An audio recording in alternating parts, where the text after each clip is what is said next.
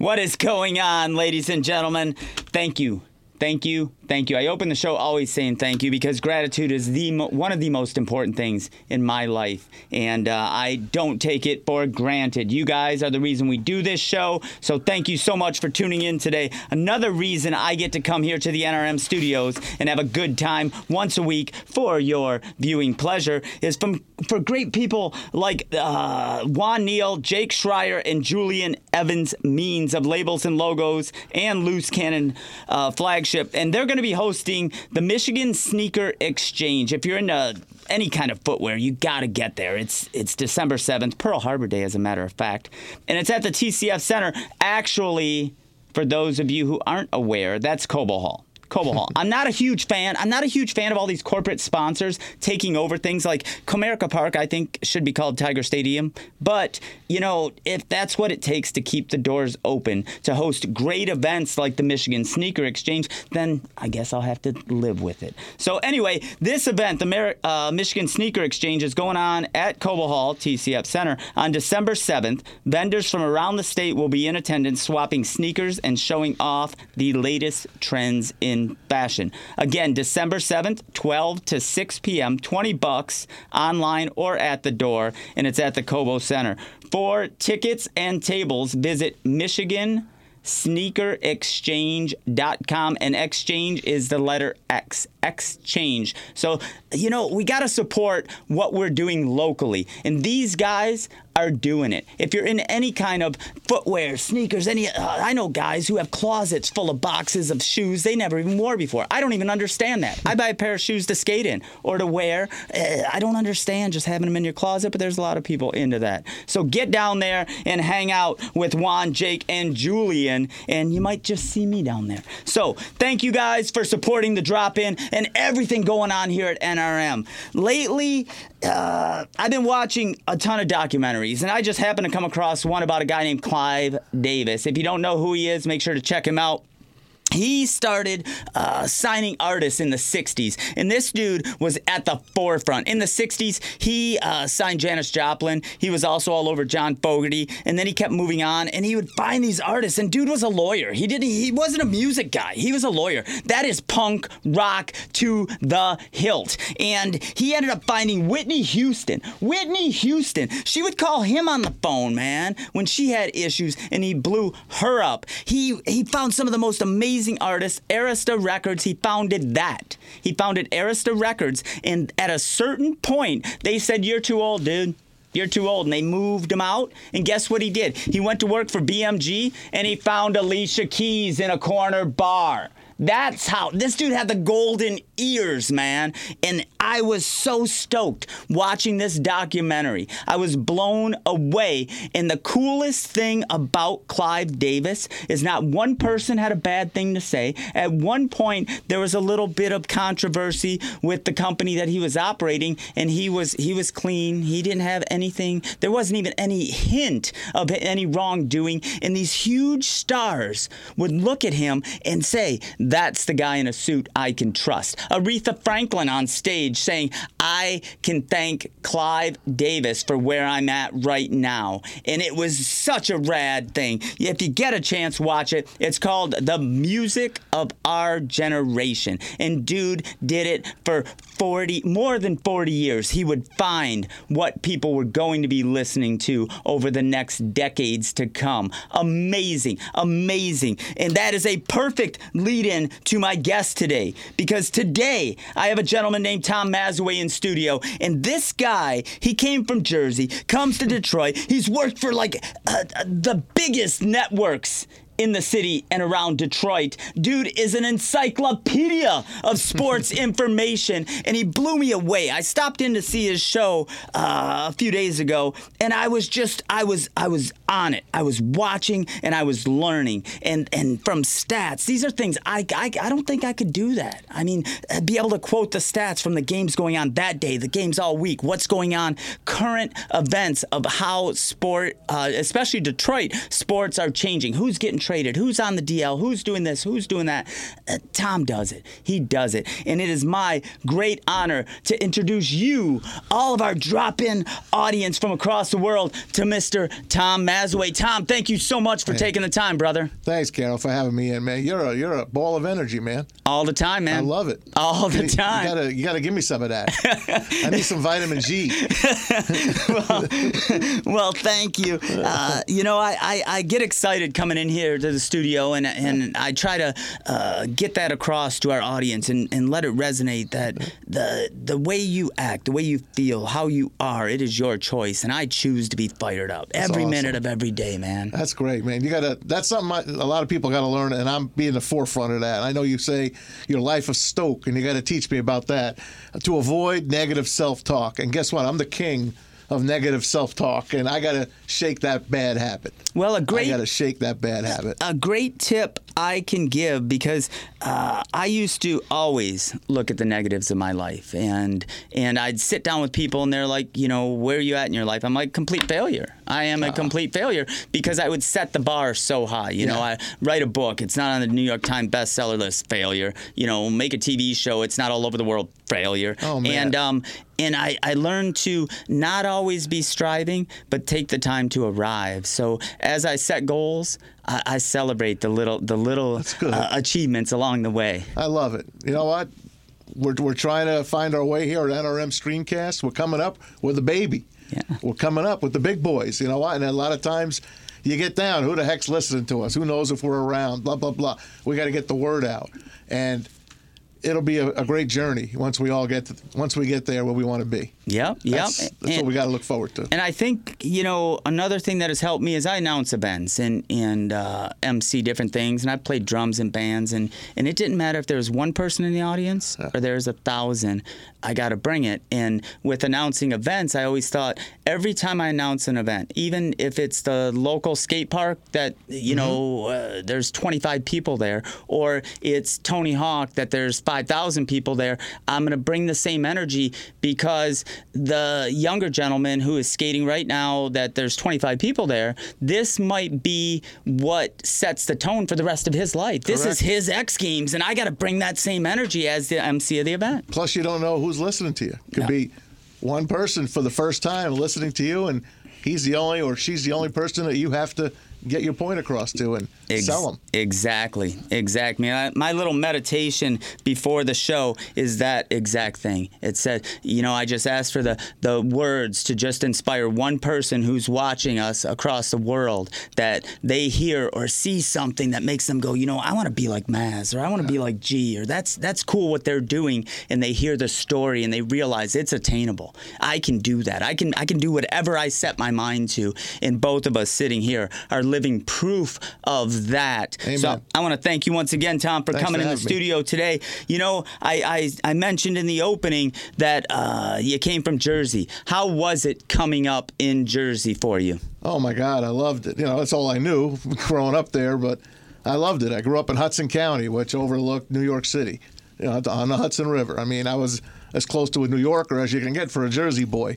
I looked out my parents' window and you saw the Empire State Building, and every day that I would either walk or drive along that beautiful landscape, that view of New York, never got old to me. It's still to this day, when I go home, it's breathtaking to me. I just love the look. I love the big city, and I'm a city boy. And I came to Michigan in 1993, and it was a different world. Let me tell you. The cars you drove. I was coming from they drove international cars there. They drove foreign cars, Hondas and Toyotas and Hyundai and the whole gamut. And then when I came here, I'm like, I thought I was in the Twilight Zone. I really did. I was like, where the heck am I? But now, I'm an American car driver. We're the big three. We're the Motor City. You got to do what you got to do here, right? And it's just a new way of life. And I met my wife, who's my wife now. I met her in New York. She was a Michigan girl, and that's what brought me here. Right on, man. Right on. It definitely is a different way of life. I have been through New York. I didn't spend a ton of time there, a couple days here, a couple days there. But when you come to Detroit, it's a little bit of a slower way of life Oh, than yeah. if you're in New York or you're on the West Coast. Many of my friends who have visited from the West Coast are like, man, you guys are in like slow motion here. And I'm thinking, this is the way we live every day, you know. But when you come from an environment like a big city, the biggest city, it's got to be quite a shift. It is. You come here and places are closed, 8, 9 o'clock, 10 on the weekend. I'm like, what the heck? Where am I? I mean, I can go out and have a slice of pizza or go have a hot dog, and at any time of the day or night. It could be 4 in the morning. I used to be a bar manager, and we closed at 4. Last call was 4. Time we got out of there, it's almost 6 in the morning. I'm driving home in the daylight. So it's a different way of life. It really is. But when I came here, I don't know, I fell in love with Michigan. And Michigan's been very, very good to me. It's been good to me. I love it. Well, and you've been here since '93. Yeah, 26 years.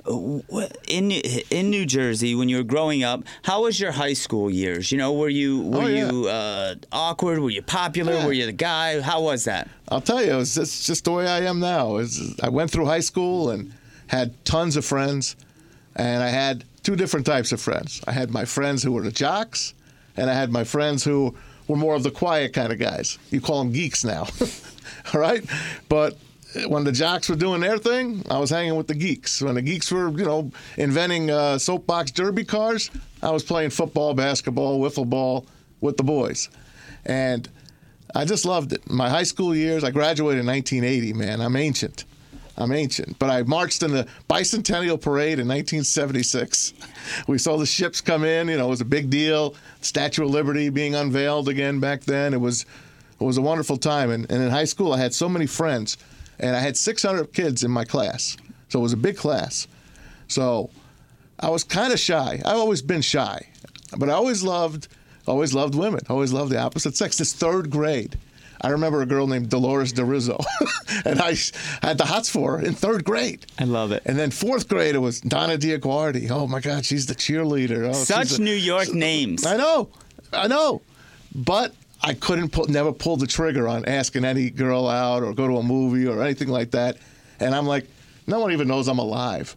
So when it comes down to it, it was like my senior year, and they had the senior awards. Best couple, best smile, best jock, whatever. I'm like, you had to vote for different events. All of a sudden, they say, Maz, you're up for four awards. I'm like, what? I didn't even know anyone knew I was alive, basically. I mean it, too. I had no idea. I got voted best dressed. Don't look at me now, please. I got best smile, most friendly, and most likely to succeed. I got those 4 awards out of 600 kids. And I swear to you, I did not even know anyone even knew, Tom Mazawey. And that's why you got him. That's why you got him. Because when you're being genuine and authentic and you're being yourself and you're not trying to be something to maybe impress everybody else, people recognize that. Authenticity, you can't fake that. I love sports so much. So I'm like, all right, I guess I'll go out for the football team. And I just hated it. I hated the practice. I loved the game, but I just hated everything about it. I didn't like it. I didn't like the jocks. I didn't like those guys. Although I played ball with them, I had fun with them, but I just didn't want to be that. So I wound up quitting, and I became sports editor of the newspaper. Uh-huh. So I was able to go about it that way. So I kept my passion for sports and took it to a journalistic part, and kind of took me to where I'm at now. I mean, I've been watching games mostly with my dad growing up since I was 8 years old, and I remember every single game that I watched with my father and where he was sitting, what we were talking about. And there are games when I see him pop up on NFL Network or ESPN as greatest games, I know exactly where I watched that game. I know exactly what my dad was wearing. I know it just resonated with me. Sports resonated with me, and to this day, I'm just so passionate about it. I just love it so much. It's just, to me, it's an equalizer. You can go to anywhere in the world, and if there's a bar, you can walk in as a loner. If there's a game on, I could sit down next to someone at that bar. Before you know it, we're friends. We're talking. We're laughing about the game. We're talking about stuff. It's the equalizer. It's a wonderful thing. It's phenomenal. There's a lot of bad things that people say about it. These guys get paid, blah, blah, blah, blah. Who cares? if the owners are going to pay them, the owners are making a ton of money. So well, I don't care what they make, to be honest with you. I grew up playing bat and ball sports. You know, I started playing hockey at 4. Yeah. I played baseball at 6. I even tried football when I was in 7th grade, but it sucked for me walking into hockey practice in my football gear. Yeah. I played the whole year because my mom wouldn't let me quit. Right, you can't quit. But soccer in the park, hockey became my passion. I picked up a skateboard at 11 years old, and that was something I loved to do. But as far as you're talking about the great equalizer, I think that you are exactly correct. And I think as far as athletes getting paid, what they're getting paid, when you break it down by the numbers, and I've done it before, I don't have them in front of me, but when you look at how many players are actually in the NHL or the NFL or the MLB. Yeah. You know, let's just say a number like 300. There's 300 total starters in whatever league. That is 300 of the best in the whole world on the planet that can do one job. And so if you look at that like from a professional standpoint as well, if you have the top 300 CEOs, salesmen, those guys are making bank. Oh, my God, yeah. They are making serious bank, and they never have to look for a job because they're one of 300 that are the best on the planet. These athletes are exactly that. And I don't have a problem with it. Me neither, man. Yeah. I love sport, and I love music, and music is a big passion of mine. I couldn't play an instrument, but I have a good ear. Like you talked about Clive Davis earlier, and he brought Bruce Springsteen to the table. He brought Billy Joel to the table, a couple of New York and New Jersey guys I bring up. But, I mean, what a talent. I mean, to have that kind of talent, that's something that I would love to have. It's amazing. Love to have that. What a great ear. Yeah, I was floored by that. And then when I found out that he, you know, when he was coming up, everybody either became a doctor or lawyer, so he chose lawyer. And then because nobody else would take the job, almost, he got to be put at the front of Columbia Records. It's a Rock and Roll Hall of Fame. Yeah. He's never played an instrument.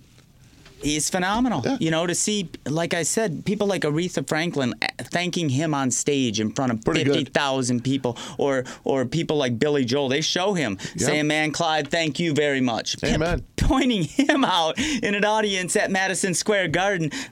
That's pretty incredible.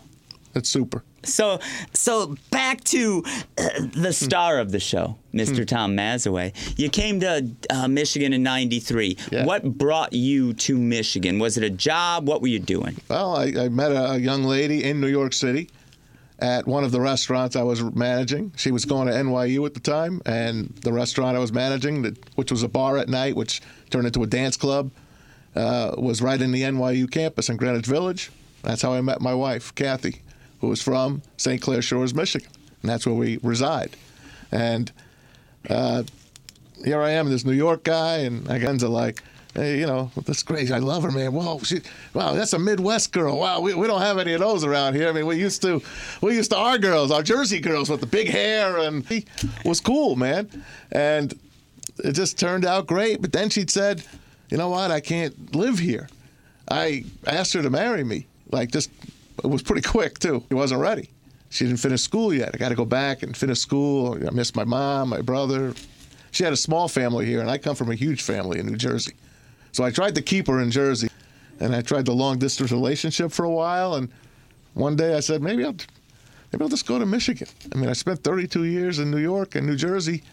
Maybe I'll give Michigan a try. Years, were you managing bars and doing that stuff? That was my specialty. Were you in sports media at all at that time? Nothing. It was my dream always to be on the radio.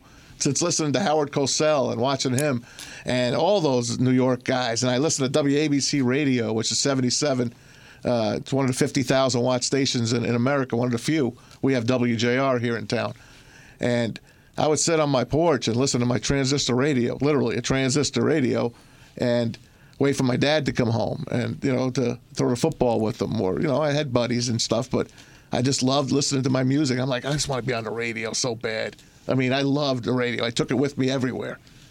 And I never thought about in Jersey. Sometimes you just don't go for the things that you just go through life. And I'm a restaurant manager. I'm a bar manager. I like it. It's a cool gig. I'll just keep sticking it out. So that's what I did in New York. But not until I came here to Michigan, till I saw this school, Specs Howard. I heard about it. Oh, 9 months. You could be in the radio in 9 months? Oh, maybe I'll give this a try. First of all, I moved here in 93. I didn't want to be in the restaurant business anymore. I'm like, I'm in New York City. I don't want to come here to Detroit, Michigan. To me, back then, there was no comparison. New York restaurants, Detroit restaurants. I didn't want to take a step down. I thought it was a step down. That was in my own opinion. So I'm like, it's a motor city. Maybe I'll go sell cars. Chrysler Plymouth, like on 10 Mile and Gratiot. I kept showing up until they hired me. They weren't going to hire me. I have no experience, no nothing. I showed up probably 4 times before they hired me. And this liking to me, she got a kick out of me. And she was like, why don't you interview this guy? And the guy's like, no, the guy's from New Jersey. What the hell does he know about the cars, blah, blah, blah. She got an interview for me, and I got the gig, and I liked it. I liked it. And it was a summer day. It was like in July, and I was 100 degrees outside. I'm wearing a suit. I'm moving like 18 cars to get 1 car for the senior citizen that came in. And, on a deal, the lady's going to go down there. So it was very frustrating for me. I'm like, I don't think I could do this for my home for Specs Howard. So I tell my fiance at the time, I'm like, you want to go with me and see what the school's about? She's like, all right, let's give it a shot. So we went one night after work to that place. And I'm 32 years old at the time. Well, and that's a point I want our viewers to get is Maz was 32. Yeah. It's never too late to make a shift in your life. If you're not doing what you love, never too late. And you can find the time, you can find the money, and you can find the support. I guarantee it if you show passion. And that's exactly what we're going to get into right now. Specs and most people in the Metro Detroit area, that's the first place. I mean, I heard it my whole life. Of course. Specs Howard. So you decided to make a visit to Specs. I do. I take a visit there, and I'm like, 35 miles to live by Kathy. 10-hour drive. 10 hours plus. Yeah. And she's like, going to give me my master's opportunity is in northern Michigan. I thought you were going to say Jersey, dude. Isn't that something? No. But it was in northern Michigan, in Marquette. So here I am. I move here. Nobody. I got nobody except people that I met through Kathy and great friends. But I'm like, okay, this is where you're supposed to be. All right, you go and do your thing. I'm going to get in radio. She's like, go for it. We weren't married. We didn't have kids. Nothing. Go for it. And I said to them, look, I want to do this school. Would you mind if I worked here part-time? Oh, no, you got to be here full-time, blah, blah, blah, which is horse crap because they have no idea what they're doing. They're so ass backwards in the auto dealerships, the way they work these poor stay there, these salespeople. That's why there's such a huge turnover because they suck. They'll be locked in 4 doors for all those hours. Well, and I just read a great quote that you fall down, heaven forbid, you fall down dead, they're going to replace you. Yeah. But most people, for some reason, couldn't show up for the rest of your life. They'll just replace you. Exactly. You have to remember that. You have to keep it in perspective. All right. I guess I'll give you my 2 weeks notice and call it a day. So I did. I went, started at like 8 in the morning. So I drove out to Southfield from Detroit and started class. I'm the oldest guy in the class. They called me Uncle Tommy. With fake, DJing and learning and all this, how to write for broadcast. You had to learn how to write. It's literally you're writing the way you want to talk. So on the teleprompter for the TV, it's the way they want you to say the words. And it's a lot of great teachers and heard a lot of good stuff. So they tell you when you're in school here, Idaho or whatever, but they're going to get you at least a gig. But they didn't tell you where. They didn't tell you where. We'll place you. We'll place you. So they say it's probably best if you get an internship in the meantime. So I did. So I figured out, where the heck am I going to go? I see this big station, WJR, and I read about this guy, Mitch Albom, who I've been reading for a while. Big sports writer, blah, blah, blah. He's going to start a new show on WJR. This is 1996 now. January of 96. Exactly. And he's still on the air, by the way. Longest running show in Detroit. In 96, was he published yet? Was he the Mitch Albom that I know? Nope, he did not have a book up yet. He did have just some radio shows, and he was starting to make his move up that way. He was a columnist for the Free Press, and he made his move into radio. This is going to be like his first radio show. He was doing sports. Matter of fact, Buzzy Van Houten that works here with us here at NRM was one of the guys that kind of put Mitch on the path to sports. He had hired him at the station WLLZ back in the day, Wheels, with Ken Calvert and all those guys. He became a sports guy. So Mitch found his way, and now he's going to get his own show on WJR. So I talked to the powers that be at Specs. I'm like, can you get me in an interview with WJR and see if I can get on with Mitch? They're like, okay. So I went down there to the Fisher Building, and I was like, wow, the Fisher Building. Incredible architecture. Incredible. I mean, I'm a New York guy, and I'm looking at all these beautiful Empire State. Nothing, I mean, this place, nothing holds a candle to the Fisher Building, if you ask me. One of the most beautiful buildings in the city of Detroit. Yeah, I think in the country, if you ask me. I think it's just outstanding. It's beautiful. So I'm like, wow, I'd love to work here. So I go upstairs to the 22nd floor on these golden elevators, and I come out, and I'm waiting in the lobby. They call me in. I do an interview. Look, we can give you a gig here. Our show starts at 3 in the afternoon. It goes till 6. Can you be here for that time? So I'm doing my homework, my stuff in my head. I'm like, all right, I got to go to school at 8. They want me there. They want me at Mitch's show like by 1 or 2, so you could prep and do all that kind of stuff. I'm like, yeah, I'll do it. Meanwhile, I don't even have a job yet because I just left the dealership. So I'm going to go to school, spend money on that, go work an internship for free. So I got to find a gig. So I went out and I just got a waiter's job. I mean, I was a terrific waiter back in the day. If I have to pat myself on the back, I really was. I mean, I worked my way up from dishwasher to busboy to waiter to head waiter to maitre d' to general manager. I mean, I did it all. And I'm going to tell you, the one thing you said, I have to say you're full of crap. A little while ago, you said you were shy. All of the professions that you have talked about thus far, being a salesman, being in radio, being a waiter. I was shy with girls. Okay, because you said you were shy, and I'm just thinking, what are you talking about? I was shy with girls. Okay, all right. I loved them, and I can get along with them because I come from a family of women. I have 4 sisters, and I have 3 daughters. I've had nothing but women in my life. So I know how to get around. I know my way around the ladies in that aspect. But romantically, I was an idiot. I understand. I completely understand. So you get the gig with Mitch Albom. I get the gig with Mitch Albom, and I go get a waiter's job at night near home in Grosse Pointe.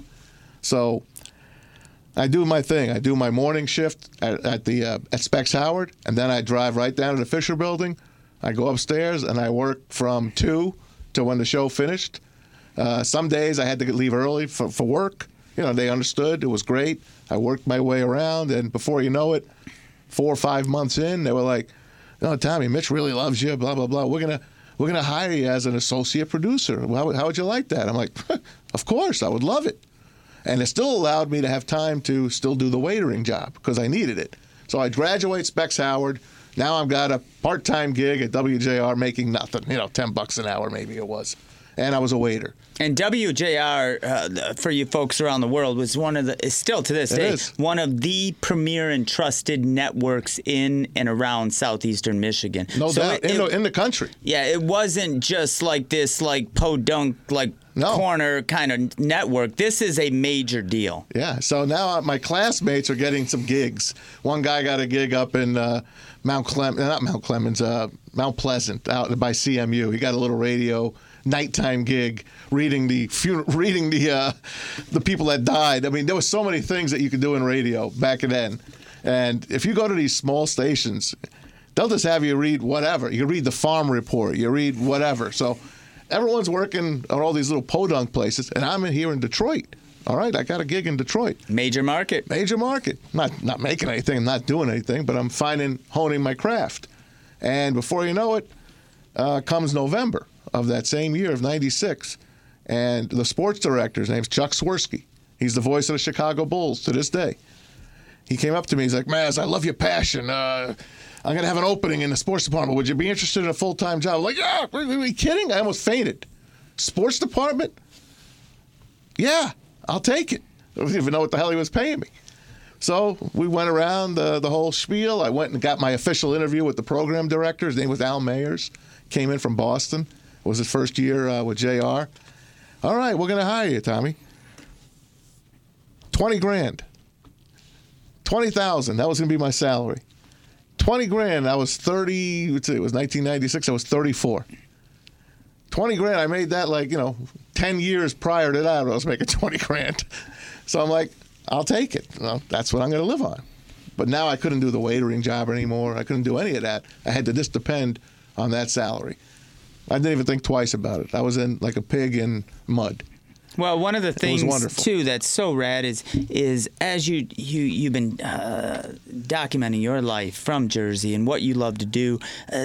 The sports thing was always in the background, even when you were a waiter or you were going to sell cars. Yep. It was always there. And once you got the opportunity, just the door opened this much to work for free, somebody recognized your passion. Yeah. And that is such an important point of this portion of our story with Mr. Tom Mazawey here in the NRM studios, because when you're passionate about something, it shows. For me, I was never the best skateboarder, but I love what I was doing, and people could tell. And I think that is the reason I've had a 20-year career in what I do. Awesome. And you're explaining the exact same thing. Somebody you don't even know, or maybe know in passing, said, I love your passion. We want to hire you. Yep. It was an amazing happening, and I'll never forget it. And I always still thank Chuck to this day, and we're still friends. So before you know it, I'm a producer for this show that's called Sports Rap. Sports Rap was the first sports talk show in the Midwest, and New York had WFAN at the time, which was the first sports station in the whole country. And that's what I listened to on my way to Michigan on my long drive when I left my dad in my rearview mirror with my mattress on my roof and the whole 9 yards. And I listened to 10 hours of New York sports talk until it died out. I couldn't hear it anymore on Route 80. So here I am at WJR, going to be at Sports Rap. Frank Beckman was the original host of Sports Rap. Frank Beckman is a legend. He's a legend here in town, and he was the voice of the Tigers at the time and the voice of the Michigan Wolverines. And I know he called Lion games prior to that when WJR had that. So here I am mixing and hobnobbing with all these guys, and I'm like, wow, I'm actually, a part of the team now. And before you know it, I worked my way up, and I'm doing the producing of Sports Rap, which is amazing. And Chuck wound up leaving to become the voice of this new Toronto Raptors team, who just won the NBA championship. But their first year, Chuck became the voice, so he left WJR, and Dan Dickerson and myself were there. Dan Dickerson's the voice of the Tigers, and Steve Courtney was hired. Steve Courtney's still at WJR doing stuff, and they had some great broadcasters like Paul Chapman, and he was doing Red Wing hockey and stuff like that. All these great guys working at WJR, and I'm their producer. And I know my stuff because, like you said, sports is my passion. So I would have to book guests for this show. So I would have to hustle around, and before you know it, I had a Rolodex. They used to call it Rolodex, your phone numbers. Email list for those of you under 30. Yep, this thick of people to call, and I was booking the show, and it was sounding great. And, Maz, maybe you can do Michigan sports with us now. They had the Michigan Wolverines. They made me the host of the Michigan football program. I was the studio host. I did the pregame. I did the break-ins during the game for the scores. You heard me at Mr. Joe's the other day doing the scores. I mean, that's a passion of mine. That's like in my blood. Like, I know the players. I know, I just know the game. And it just comes out. It's the easiest thing for me to do scoreboard updates and stuff like that, and I loved it.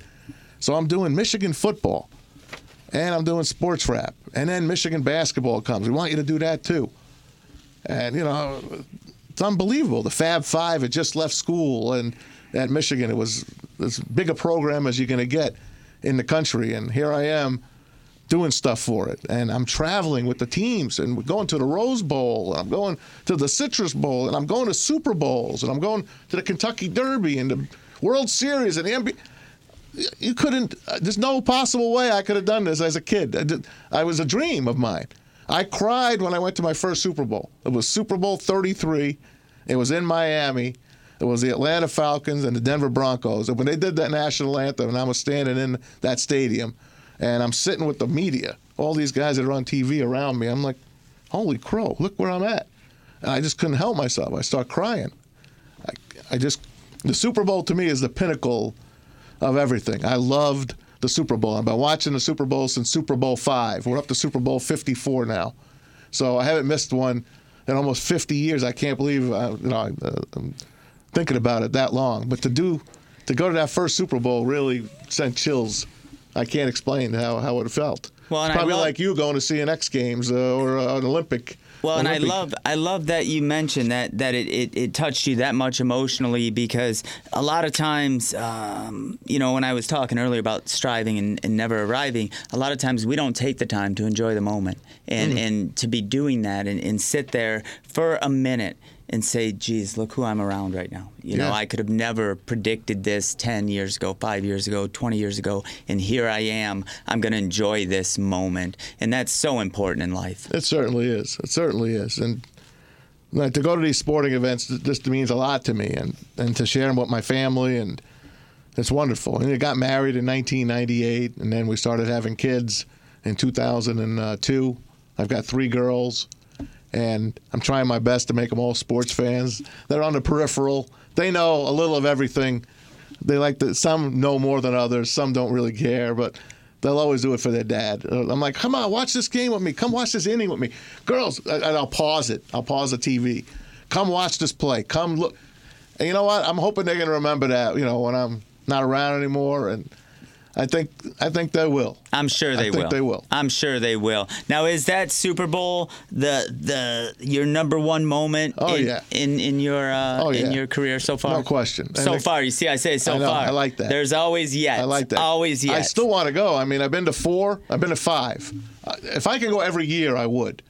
Going to spring training to see the Tigers, what a thrill that was, to leave the crappy weather of Michigan and head down to Lakeland. Go to Lakeland and just hang out. And I did a fantasy camp down there, and I know baseball mainly is Jess Monticello. He does all of that, and he's going to go on a little baseball trip. To do that and to put a Tiger uniform on, and I wasn't a Tiger fan growing up. I was a Yankee fan, a Met fan. But when I came to Detroit, one of my favorite stadiums growing up was Tiger Stadium. It was because of the 71 All-Star game played in Detroit, the greatest All-Star game ever. Had the most future Hall of Famers on that field at once. It's still to this day, it's 2019. No game will touch that game. And I'm like, I got to go to that stadium.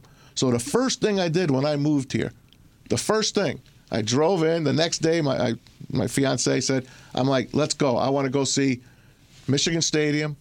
I want to go see Tiger Stadium. I want to go see the Joe Louis Arena. Those were the first 3 things I wanted to do in Detroit.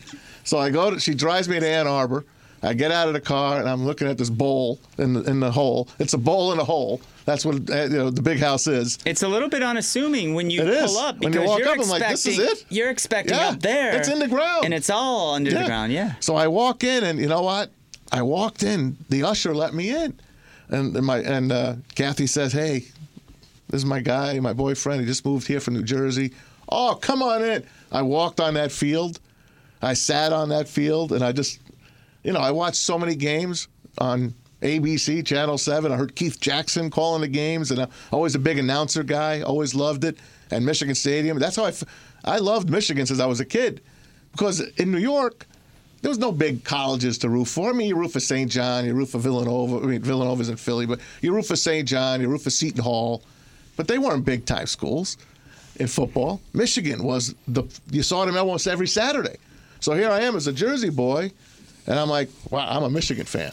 So that was one of the reasons I wanted to come to Michigan. It's selfish. I met a girl, but I love the sports of Michigan. Well, Bo Schembechler, either you loved him or you didn't, but he was definitely an enigmatic character and made you really, you could tell he loved what he was doing. Oh, God. When you would see Bo on the sideline. And I wind up producing his show for 6 years at WJR, the Brandy and Bo Show. So I'm rubbing elbows with Bo Schembechler. I didn't even bring that up before. And Bo Schembechler was the coach at the University of Michigan forever. Forever. He is Michigan. Yes, to definitely. To this day, he is Michigan. So I digress. I go to Tiger Stadium, and I'm like, wow, this is the place. I cannot believe I'm here at Tiger Stadium. And to this day, it's still my favorite stadium. And I love Yankee Stadium, and I love all my stadiums. But Tiger Stadium means a lot to me. It was just because of that 71 All-Star game, and I fell in love with baseball, and I fell in love with that stadium. So to be here in this town, and to go to a game there, and to wind up calling games there, and sitting in we were the last people out at Tiger Stadium when they closed it at the end of September of '99, when they beat the Royals as the final game at Tiger Stadium. Myself, Dan Dickerson, and Steve Courtney. We were the last 3 guys, besides the players who were in the clubhouse. We were the last 3 players, the last 3 guys walking out of that stadium. I mean, we basically shut the lights on Tiger Stadium. And my buddy Dan, who's now the voice, always wanted to know exactly how many feet it was to dead center field. He didn't believe whatever it said, 430 feet or whatever. Yeah. He stepped it from home plate. He did every single step out to center field. It was like 3 grown men, but we were kids. And we just hanging out there. I never wanted to leave. I was like laying on the ground, looking up at it was a beautiful night. I didn't want to leave. And that's as silly as it sounds, those stadiums and those announcers, I'll never forget them, and I always hear them in my head. Well, constantly. once again, a lot of the events that you're talking about that you got to be a part of are larger than life. I mean, a Super Bowl is almost larger than life. Spending the last moments in Tiger Stadium, which had changed people's lives. I mean, we're talking 70 years, 80 years that place has been there, from the Lions playing there to all the great moments with the Tigers to everything that has gone on there. Amen. To be one of the last people to ever be in there. But again, I want to go back to living in the moment. You took the time to enjoy the moment, and that is so important. And 24 hours a day, I'm sure your brain's going on sports, but you gotta take some time to wind down. And I know you're a movie guy. Oh, I love it. What got you into TV. The movies? And I know you TV. TV and movies. You sent me a picture of like the old Batman, which I love. I love my the guy. villains. I love the villains in the old Batmans, the Riddler and I mean King Tut. The Joker, the whole 9 yards. There's not anyone in the country that could go one-on-one with me for Batman 1966. Oh, Cesar Romero was incredible. He wouldn't shave his mustache. He just put the makeup over his mustache because he was a suave guy in the movies. Yeah. I'm not shaving my mustache for this show. It's not going to be around. Yeah, it was around for a long time. Yeah. A lot of episodes. 2 episodes a week. And I watched them. 2 episodes, Tuesday and Wednesday. Tuesday night and Wednesday night of every week, Batman was on. And so now when you're enjoying TVs and movies, do you shut off the sports for that half hour, for that 2 hours? Oh, I don't. Every night I go to bed. I have a TV in the bedroom. A lot of people don't have that, but I do. I have Seinfeld on, Jerry Seinfeld. That's my guy. That's my show. That's my all-time favorite show, and I watch it or listen to it. Because I'm going to bed, I'm sleeping. I don't even have to watch it. I just hear it, and I know the scenes. I mean, I got the scenes in my head, and I'm going to bed, and it puts me in a good mood. I fall asleep laughing to Seinfeld, and I'll wake up, an hour later, and the lights it'll shine, and I just shut the TV, reach over, shut the TV. But I went to bed watching Seinfeld. I watch MeTV, which is called Memorable TV. Oh yeah, I love it. I watch it all the time. If I bring up on my screen right now what I have on my VCR, my DVR, I'm going to see if I can find it for you. See, I was digging Andy Griffith and shows like that, and MeTV brings all those back. It brings it all back. Yeah, I mean, from the Munsters to even Night Court and different kinds of things like that. The Munsters aren't on right now, which I'm mad about, but I have the whole series at home. But I like it when it's on TV, so you can just tape it and watch it at your leisure. I got the Addams Family on there. I got Mr. Ed, Leave It to Beaver, Dennis the Menace. My kids won't watch any of those with me. None. It's black and white. They don't want anything to do with it. Dad, what are you watching this stuff for? But my wife even shakes her head at me. I mean, I'm sure everyone shakes their head at me, but I like watching the old stuff. I just do. There's very few other shows that I even enjoy that are from today. Well, that's what I was going to ask. Is there any new TV that you'll take an hour to sit down and watch? Yeah. There's a lot of great stuff. Like on Netflix and Amazon, they have the great series. And I was a huge Breaking Bad fan. Very interesting show. Loved Breaking Bad. I think it's one of the greatest shows of all time. And that follows up with Better Call Saul. That show is hilarious. Amazing. Hilarious. It's awesome. And they just came up with the movie from the continuation from Breaking Bad, and it was the story of how Jesse Pinkman survived that night and how he went on with his life because, Walter White was the main character, and you saw how I don't want to ruin it for anyone, but Walter White dies at the end of Breaking Bad, and it goes away, and you see Jesse taking off in this El Camino, blasting through this concentration camp that he was held prisoner at, and that's where the movie El Camino takes over, and It's wonderful. I mean, if you haven't watched it, Garold, I highly recommend it. And I was always a big gangster guy. I still am. So I love The Sopranos. And I watched The Godfather probably, no, I'm not kidding, probably 75 times each. Godfather 1 and 2. I know it well. And if it's on TV and I'm flipping channels at the end of the night and I'm ready for bed, if it's on, I'm screwed. Because I can't shut it off. I have to watch it, even though I've watched it 1,000 times. It's 3 hours long. I got to keep watching it. I like The Untouchables with Kevin Costner. I thought that was a great movie. And Goodfellas is good, even though I think they have the record for the most F words. It's like 212. God, yes. I think it's 212. Oh. They had the record. But those two gangster movies are my personal favorites. And there's some good ones out now that I want to go see. There's a one that's called, I forgot, something with Brooklyn. That's out now, and it's supposed to be really good. Did you ever watch L.A. Confidential back in the day? It's supposed to be L.A. Confidential and Rain Man mixed together. Nice. Yeah, so it's almost 3 hours long. So I got to find time in my day to go fit a 3-hour movie in. Maybe tomorrow I can squeeze one in, but I'll see. But I like that kind of movie, and I like feel-good movies. I like Forrest Gump, and I like Rain Man, stuff like that. I love TV. I love movies. Maybe it's a lazy man's way, but that's me. You know what? We all have to find what it is that we need to unwind, to take time just for ourselves. Yeah. For me, it could be skateboarding, drawing pictures, whatever. But so many people that I come across, they don't have a hobby. They don't have something where they can shut off life for a minute. Yeah. And I'm not saying avoid life. I'm not saying that at all. I'm saying take the time, if it's a half hour, if it's an hour, if it's 3 hours to watch a movie, sit down and do something just for you, for no other reason than to unwind and decompress. Yep. So important. So important. Now, I mean, you want to obviously, laugh? I still listen to Casey Kasem's Countdown on Sirius on 70s. I still every Saturday and Sunday I'm listening to it, and that's fun. People are like, "What the hell are you doing?" I'm like, this past weekend I cleaned the garage out because you got to clean the garage once in a while, and I got the whole top 40 in from October 31st, 1970. And I loved every single song, and I was like, "Wow, the Jacksons were number one that week," or. That's who was.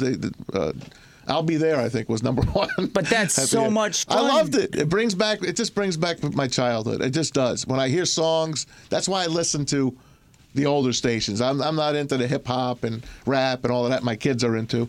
I like listening to my old stuff, and that makes me an old man. So be it. I don't care. It doesn't matter. It doesn't matter. Those Casey Kasem's, the top 40s, I grew up on that. In the early 80s, that was what we listened to see, John Cougar and all that kind of stuff. Started in 1970. But it's so incredible when it comes on now. And it does. It takes you back there. For me, I hear Glenn Campbell, and I think when I'm 6 years old, walking around the house toothless, because I had my teeth broken out most of my childhood, singing Rhinestone Cowboy, and it was comedy. That is Casey Kasem did that. There is something special with him. And then he became the voice of Shaggy on Scooby-Doo. He is Shaggy. Yeah. My kids always love Scooby-Doo. I'm like, hey, there's Shaggy. They don't care.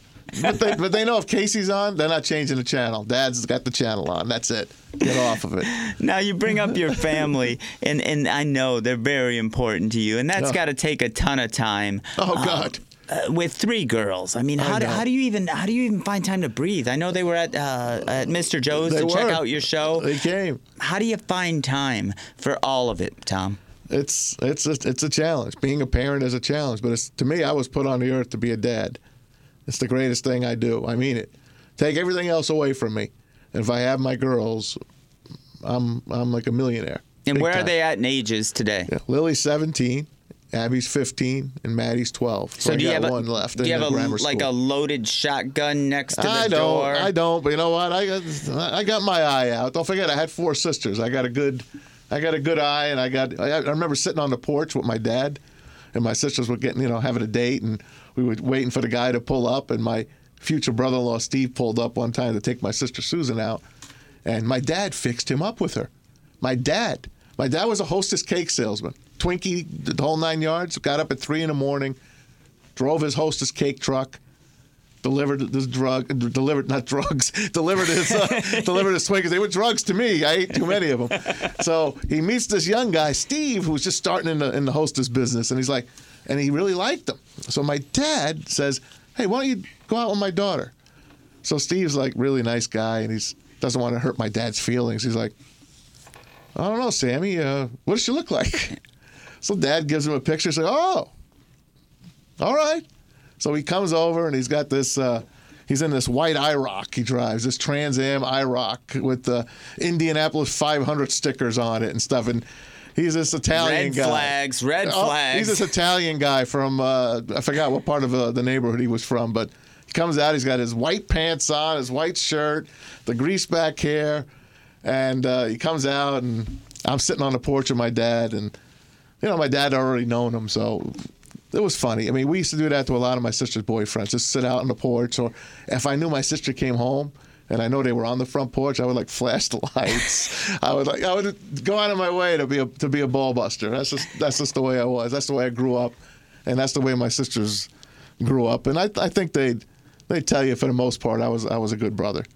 So right I got that same feeling for my daughters. I just want them to be good to people. I always tell them, you guys are good students. My daughter Lily's a really good student. Abby, not as good as her. Maddie, she's my big troublemaker. I know she's going to be my troublemaker. But I tell them, I don't care about your report cards. I really don't. My wife does, though. I'm like, I swear to you, I just want you to be nice to people.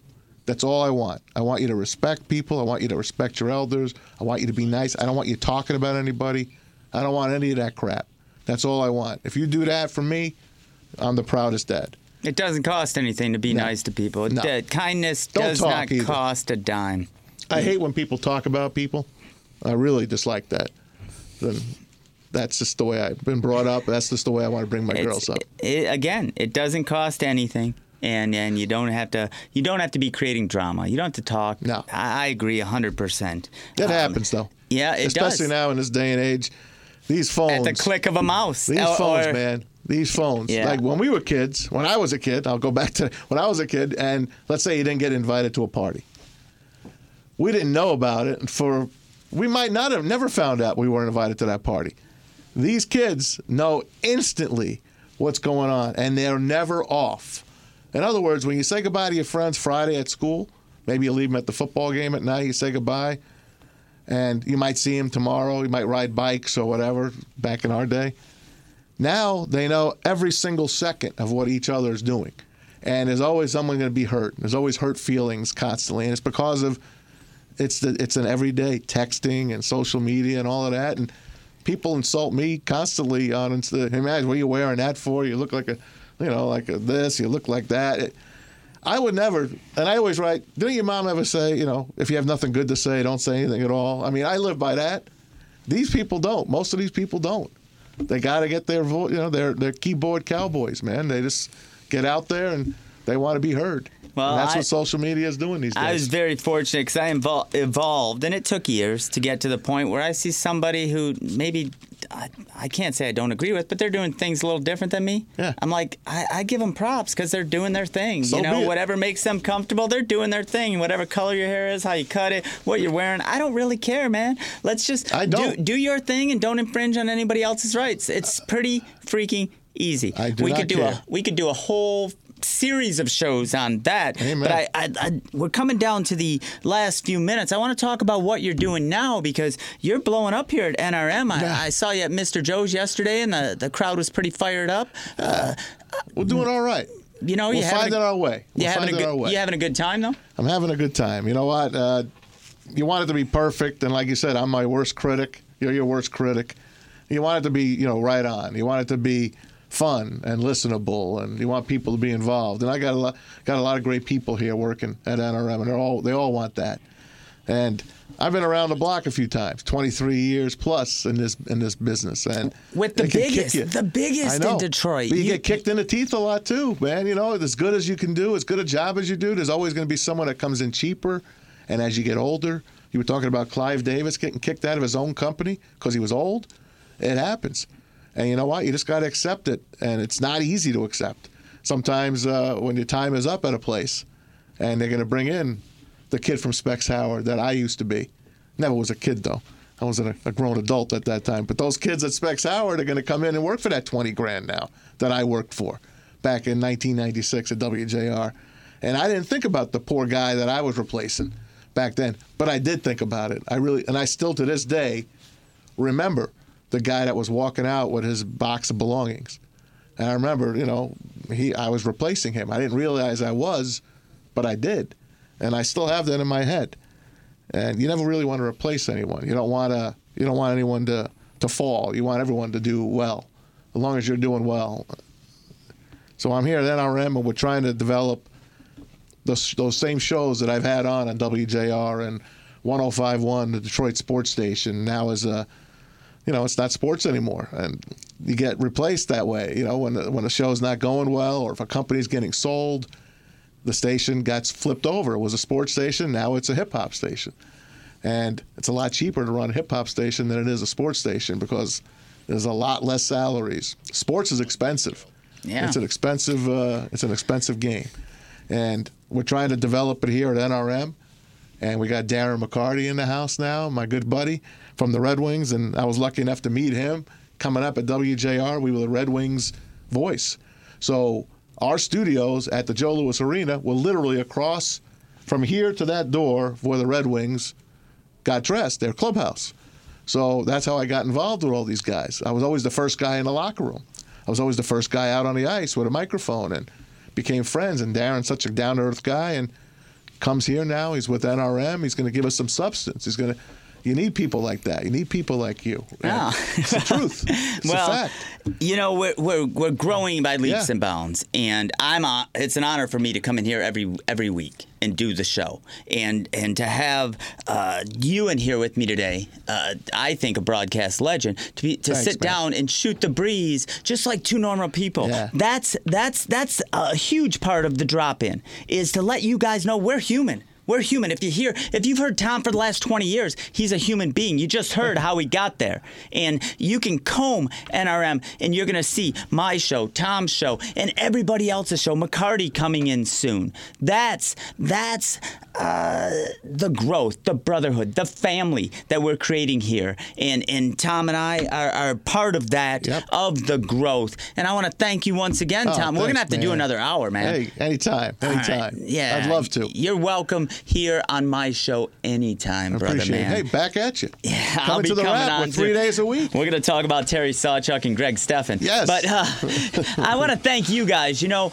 This show humanizes people. You get to see legends from all over the world and how they came up, putting their shoes on one shoe at a time and tying them exactly the way you do. We got to make life happen. I want to inspire you to make your life happen. Get off your damn couch and make the most of every minute you have. That is what the drop-in is. Thank you guys so much for being here this week. I am Garold Vallie, and this is the drop-in.